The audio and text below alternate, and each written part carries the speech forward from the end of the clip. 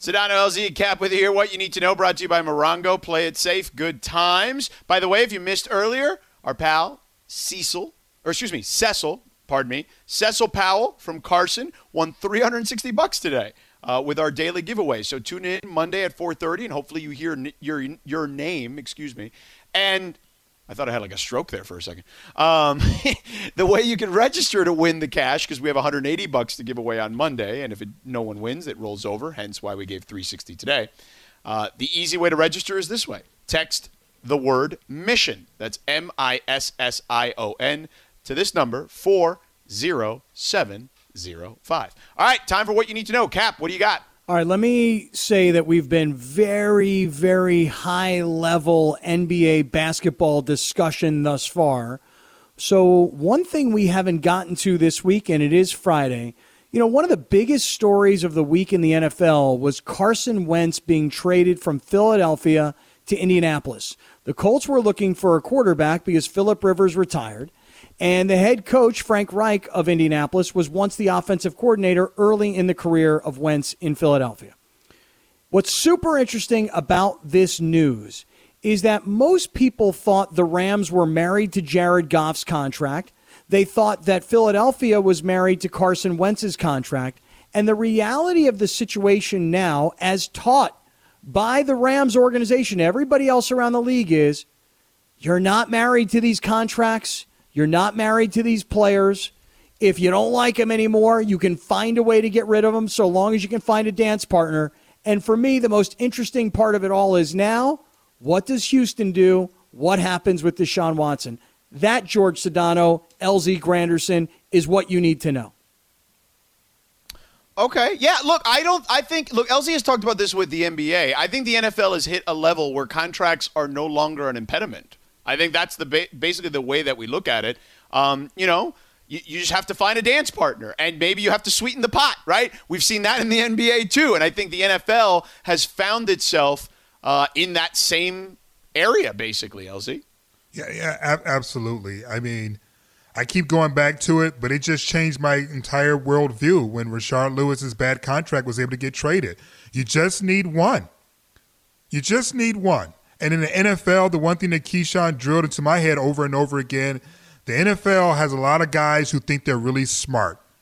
And even though everyone else says this dude can't play, the NFL always has a head coach that goes, I can get something out of him. You guys don't know what you're doing. I can fix him. Exactly. Yes. So as long as you got guys who think they can fix him, you'll always have contracts that people will be willing to take on. What's interesting, though, about this is everybody says, well, I don't really get it. So Matthew Stafford wanted out of Detroit. Carson Wentz wanted out of Philadelphia. Deshaun Watson wants out of Houston. But why is he not being traded the way he's asking? And I would ask you guys this question. If I said to you, you could have Matthew Stafford, Jared Goff, Carson Wentz, or Deshaun Watson, who would you rather have of the four? Oh, my God. I would definitely have Deshaun Watson. Of course. Yeah. And therein lies the answer. If you're Houston, you will do anything you can possibly do to repair this relationship, even though he's out there publicly saying it can't be repaired. But eventually, Houston's going to get desperate and go, he's not going to play for us. We better find somebody. And there's a lot of teams that would like to have Deshaun Watson. Well, he took a picture this past weekend. He was down in Miami with Christian Wilkins, who was his teammate at Clemson, and they were down at Prime 112, which is like the big fancy steakhouse there on South Beach. And he was there with a bunch of Dolphins players on Instagram. So, I mean, and they are one of the favorites. The Broncos have also crept up as one of the favorites now, too, in Carolina, obviously, after the Christian McCaffrey news came out that they would be willing to trade him and a bunch of first-rounders. So I think it's going to come down to those three because the Dolphins have a team on the rise. They have a player in Tua that they could also include in that deal with their picks. Carolina does not have that young quarterback they can throw in there, and I don't think Drew Lock is anything that anyone necessarily covets, right? Like Tua's only played a few games, so you don't really know what's there yet. And everyone, he was taken in the top 5 for a reason. Drew Lock was a late round pick. So I am curious to see how this all unfolds. LZ, I'll ask you before we get actually, you know what? Let's hold this. No, let's get to Drew. Let's hold this. We'll get back to that in a second. I see that Andrew Friedman is on the line, the president of your Los Angeles Dodgers, world champion Los Angeles Dodgers, of course. So, Andrew, thank you so much for taking the time. I hope you and yours are all safe and healthy. Now, when you are referenced as world champion President Andrew Friedman, that certainly can't get old, can it? Definitely not. It's got a nice ring to it. I think I may call in every day just for the intro. Love hearing it, and now the goal is next spring training for you to say two-time world champion, back-to-back world champion. How does your approach to team construction, and I'm assuming it's okay I call you Drew. If it's not, please tell me to stop calling you All Drew. good. All righty. What is your approach towards free agency as a champion defending the crown as opposed to someone trying to acquire the crown?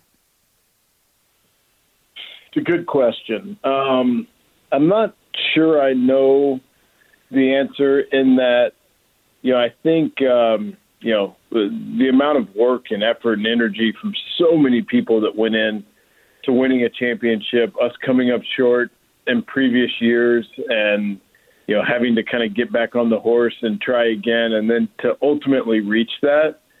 It's interesting how quickly after, I went into the mindset of, okay, how do we stave off complacency? How do we, continue to press with the talent that we have and the core that we have in place? How do we continue to kind of push forward?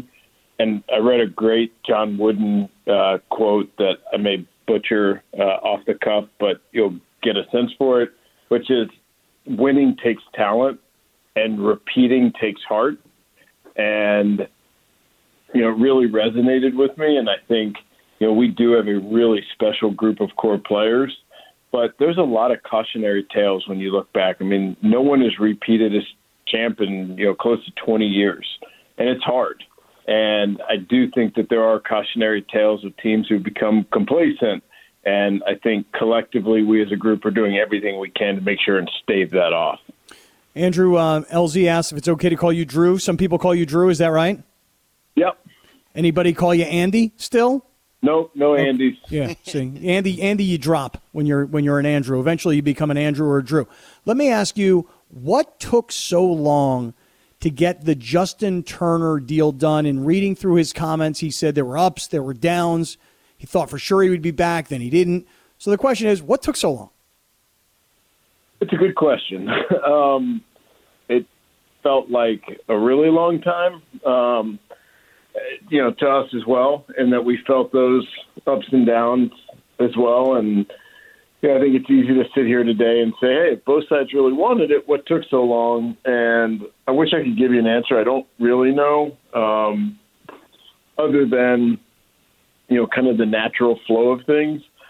Our thing to JT and his agent at the very beginning of free agency was, we really want JT to return, and we'll be here. You're not going to read about us making some move. If something is getting somewhat close for us, we'll let you know, and we'll, kind of ring the bell. But until that happens, we want to give Justin his space and his ability to go out and really vet the market, because assuming he comes back, we want him to do it in a way where he feels really good about and, has that confidence and conviction of coming back. And so, I think just kind of going through everything, JT just feeling his way out through the market and talking to different teams, just took some time. And then, by the time that his agent, Greg Ginsky, got to the point of saying, okay, let's really lock in, we were prepared to do that. Unfortunately, we're able to figure it out. But I'm with you. Quality of life would have been a lot better this winter had that happened November 10th. But it didn't, and that's, a lot of times in free agency and over the winter, things take longer than you'd like, and I'm not a patient person by nature, but free agency has taught me to be a little bit more so. Andrew Friedman, the president of your Los Angeles Dodgers, world champion Andrew Friedman, and the world champion Dodgers with us here on Sedano, LZ, and Cap. So I know that bullpen keeps you up at night, as it does pretty much every GM, but you and I and LZ specifically a couple of years ago talked about this on the show. And now what you've got, though, is like 37 starters. So I feel like because of that, you probably have to put at least a couple of those in the bullpen. What does this rotation look like, Andrew? Yeah, and that's actually an interesting question of if you put starters in the bullpen, does it change my mindset of never feeling comfortable about a bullpen? But, yeah, we do have real starter depth right now, which is awesome. I mean, coming off a 60-game season, going back into a marathon that is 162, and positioning yourself not only to win the division, but to be as strong as you can be heading into October. We know we're going to need more than 5, whether it's 7, 8, 9, 10, we're not sure. But just navigating this season from a pitching standpoint is keeping us up at night and has been, kind of front of mind for us all through the winter. And so having the depth we have is awesome in that we don't know exactly what it'll look like April 1st, but we do know that each of these guys is going to impact us in a starting role. And it's, how to kind of navigate, bites at a time, 2-week, 3-week chunks at a time to keep our guys as frisky as possible and also keep our depth engaged and stretched out and in position to help us when things inevitably pop up. What's more stressful for you, working on Wall Street or trying to navigate franchises in Major League Baseball? Definitely this. There's such a public aspect to it, which is great. The day-to-day stakes is something that I love, and I love it even more when we win, and I don't like it as much when we lose, but I love that daily kind of feedback that I kind of thrive on. All right, let's talk about feedback for a moment, Andrew. Today, there's a report that there might be a way for fans, a limited number, to be there for baseball's opening day, particularly for the Dodgers, obviously. Can you give us any information? I mean, we always talk to you about team construction, but can you give us information about fans returning to Dodger Stadium and to baseball stadiums? Yeah, I mean, I think you kind of touched on it. It's just that there's some chance, and I think part of it is going to be what's the infection rate look like? What does the world look like 2, 3, 4 weeks from now? That's going to go a long way towards determining it. As we're seeing with schools opening up, more so in the last week or two, I think things are definitely trending that way, and we're hopeful that it will be. And to the extent that, we have some number of fans on opening day, it's just a great sign for LA County, for our area, that we were in a position to be able to do so. So we are hopeful, and it would be really nice to have some of that fan energy in our ballpark during these games. Andrew Friedman, the president of your world champion Los Angeles Dodgers, with us here. Clayton Kershaw did an interview with the LA Times recently, and his family spoke in this interview as well, talking about the burden being lifted off of him. How palpable was that? I mean, look, he's been the rock for you guys for so long, but was it something that was palpable, the burden on him, because everybody focuses on him because he's arguably the greatest pitcher we've ever seen? Yeah, I do think so. And it was interesting to hear him articulate it, and it was hard for him, I think, to have the full appreciation of that burden until he won it, and then to be able to compare that to before. And I just, one of the very first thoughts that popped to my mind when Julio struck out Adames in that game was Kersh, and I think that's the case for a lot of people. I think we all felt a great sense of relief and really felt that burden. And 1988, it had been a long time, and obviously we had heard a lot about it, rightfully so. And there were so many people that had worked together for years and years that came up just short, and just the desire to do it and bring a title back to our unbelievable fans was something that was palpable. And, and Kersh kind of was the leader of that brigade in terms of, the number of times he's been in the playoffs here and how much he wanted it. And so it was an amazing accomplishment in and of itself, but then also, what it does in terms of, just that final little cherry on top of Kershaw's legacy here. But hopefully we can add some more to it. Well, we start on one end of the pitching spectrum with Kershaw, but I would like to focus on the other end, which is the kids. What's the plan for Dustin May? What's the plan for Urias? Are these guys starters? Are they potential closers? Do you guys even know yet? Yeah, we're going to take spring training and really get into it and assess. And, again, on one hand, we're coming off a 60-game season, so, it's hard to expect these guys after that abbreviated season to just take down 200 innings. But I am confident that Julio, Dustin, Tony Gonsolin are going to start a lot of games for us, whether that's in the rotation April 1st or whether it's when something inevitably pops up. I'm not sure, but there's no doubt they're going to start games for us, and there's no doubt that all those guys are going to help us in October. And so then it's just about how we navigate through the season and keeping guys stretched out and continuing with their development and hopefully getting them to a point this year, innings-wise, where it's a really good jumping-off point for next year. So just as a quick follow, as of right now, you don't expect them to be like, boom, like Walker Buehler, this is our starter for the whole season. It's still a wait-and-see space right now.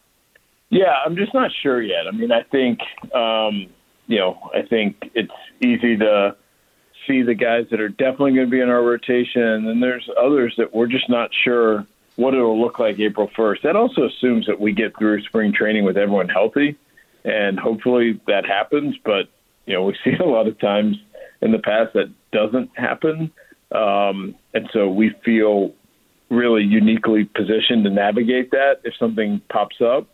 And if something doesn't pop up and it's a really good outcome through spring training, we'll kind of figure out how to line up the five to start and then how to put our other guys in the best position to be ready when things will pop up. Like, the only thing we know for sure is we're not going wire to wire with five starters. It's unheard of, and it's just not going to happen. We don't know how, when, and to whom it will happen, but we know it will. And so how can we be best positioned for all of these guys to take down starts and help us win games? All right, Andrew Friedman, last question, at least from this corner of this love triangle that's been throwing them at you so far here this afternoon, okay? What do you think about what's going on, the brewing competition coming from the San Diego Padres, who had a monster offseason and then obviously just signed Tatis? There's been so much talk about the Padres wanting their shot at the Dodgers. What do you think about the competition to the south? We've definitely, taken notice, and they were a really good team last year, and they went out this winter and made themselves better, and it's great.